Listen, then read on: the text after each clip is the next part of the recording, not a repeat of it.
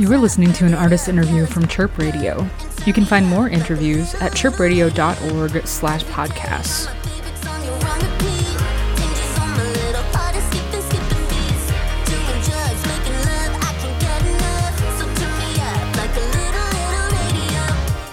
Okay. Hi, this is Mick, and you are listening to a Chirp Radio artist interview. I am speaking today with Chicago pop singer and songwriter Liska. How are you today, Liska? I'm good. How are you? I'm doing pretty good. Did I pronounce your name correctly? You did indeed. Okay, great. Would you mind explaining it for people who maybe are not as familiar with Polish nicknames? Yeah, totally. It's just kind of like what my babcia, my grandma, and my family would call me growing up. And then my friends caught on to it. So Liska is kind of short for Annaliska. So my name is Annalise. And then Polish people just add random sounds, like cute sounding, like it doesn't mean anything. It's just like an endearing way to refer to somebody. Like my brother's name is Brandon and he'd be Brandeczek, so I'm Liska. Why don't you tell us a little bit about how you got your start in music? It sounds like you've been at it for a while. You have a number of singles out. You have 2 EPs, Crusher and Jupiter. And I'm guessing that you have some other musicians in the family or some sort of a musical background. Yes, so I grew up in a family of musicians. So my dad's side, my grandfather is a session guitarist and recording engineer, and then my great grandfather was a percussionist and had a big band called Bobby Christian's Big Band, and then my father was also in bands growing up and is a producer. So I have been making music my whole life and singing my whole life, but I don't think I was really trying to put anything out or realized I could do that until college. So yeah, I've always been singing, and my dad definitely taught me how to like some basic engineering and how to record my own vocals and kind of produce. So yeah. So what ended up being the spark? What in college made you realize that this was something you could do on your own? I always wanted, I thought I was going to be like Britney Spears in middle school, but obviously I had no clue how to do that. And then I played a house show in college and I was like, oh, this is just like people just doing, I didn't realize I can just do the things I wanted to do, if that makes sense. There was all of this mystery around it, and my family didn't necessarily speak to me about their experiences in the industry beyond actually making music. So I was just thought it was this weird universe that I couldn't be a part of. And so that show was an example to me of how it's just something you do and decide to do, if that makes any sense. There's a certain mystique around musicians when they're on a stage, right? They seem kind of larger than life and kind of untouchable. I find it interesting that even growing up in a household of musicians still came away with those impressions that this is a world apart from the way that the rest of us live, and it's not something that you can necessarily just sort of step into. Yeah, I think I was honestly kind of frustrated even to this day when every time I'm disillusioned by something, because I'm kind of okay, all of you definitely knew that it wasn't this crazy thing. So after you had that house show experience, what was the next step after that? I had been producing up until that point, so I had a full set of songs I recorded and produced myself. But after that, I was joining Facebook pages, DIY Chicago music pages, just to try to get booked on some shows. And so I was just reaching out to anybody who said they were looking for a band for a show. And I think my first show in Chicago was just at the Mutiny at 1 a.m. with nothing but backtracks playing off my iPhone. And I was wait, what the heck is going on? Yeah, and then I just kept doing that, I guess, just reaching out to random people to see if they'd let me perform. Walking the line, I'm kinda good at that. Looking away when it makes sense. Losing my mind, I'm getting used to that. But I always come back times 10. Oh, that Mutiny show must have gone pretty well. It actually did. I was definitely not aware of punk time at that point in my life, so that felt a bit discouraging, but afterwards, I think I felt pretty good about it. Okay, and punk time for the uninitiated is? It's basically that you can almost be pretty positive that your set is going to be happening way later than what they actually planned on. So if you're going on at 9, you're probably not going on until 10:30, 11 and beyond. As far as your influences go, in reading about your music, I feel like literally everybody who writes about it has something else to say about it, has some other comparison that they want to make. You've mentioned Britney Spears a couple of times. Also, in just speaking about your own work, you have also referenced Margot Guerin, but it seems like the reference point from other people's perspectives are Gwen Stefani.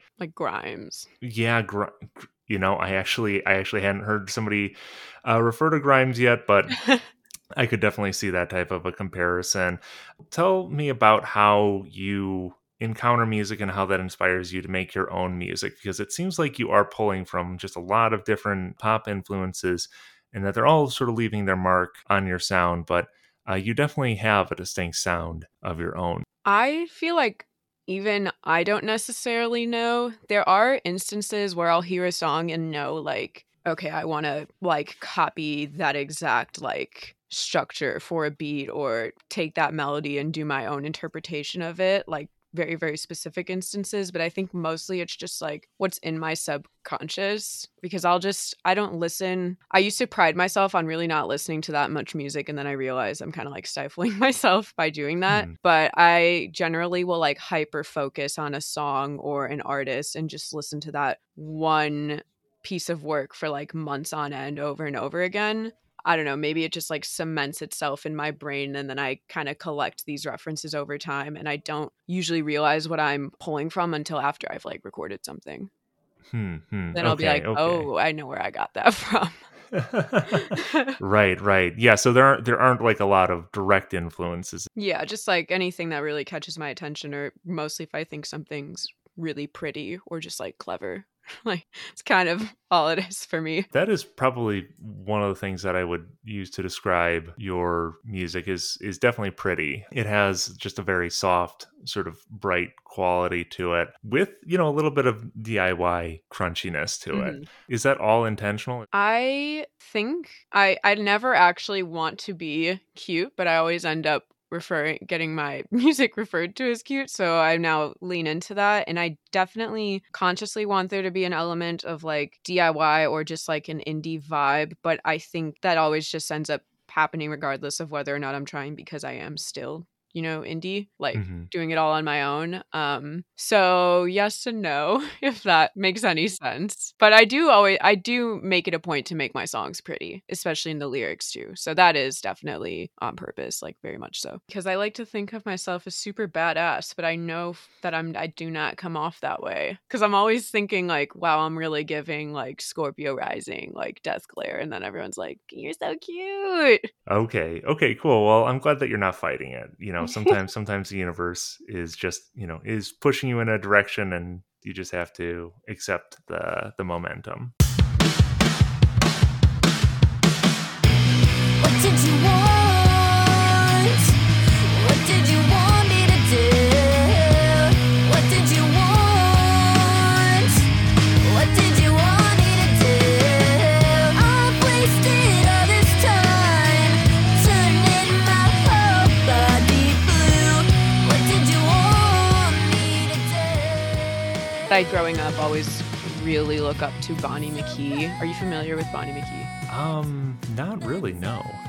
So she basically wrote like all of the hit Katy Perry songs, like California Girls, like that era, Last Friday Night, and like probably a lot of Kesha songs, like basically all of the pop 2000s hits she wrote. And I was like, damn, I really, really want to be like her, because I thought it was cool that she could kind of make her money and have fun in the studio writing all these songs, and then like her own music career is kind of just like a passion project, if that makes sense. Well, that's how I would see it for myself if I ever got to that level of like successful songwriting. And I'm looking at pictures of her now, and she's got a lot of style. Like, she seems like she's a lot of fun. Yeah, and she's a very, very talented vocalist as well. My dad, so if my family told me anything, they would tell me about like production and like the secrets behind like, oh, a lot of these artists don't write these songs. And then he would show me like who produced the songs, who wrote the songs. And so I was pretty knowledgeable in that world and felt comfortable in that world. And yeah, so those were the types of people I was looking up to. It was like songwriters and producers. Thanks for revealing your secret idol. I had no idea that this was somebody who you looked up to, or even that they existed, honestly.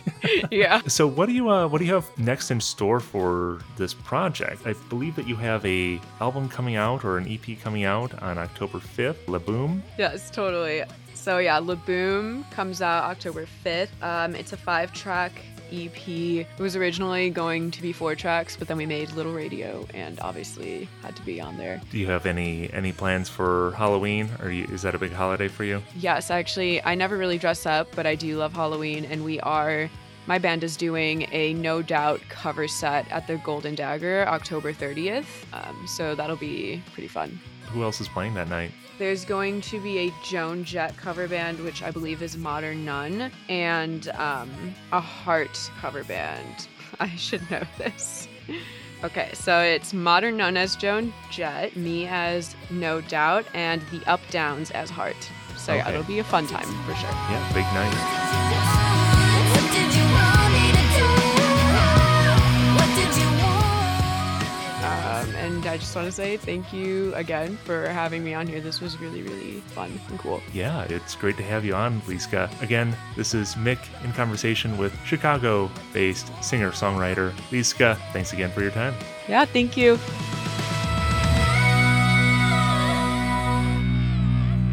This has been an artist interview from Chirp Radio. You can find this and more interviews at chirpradio.org/podcasts.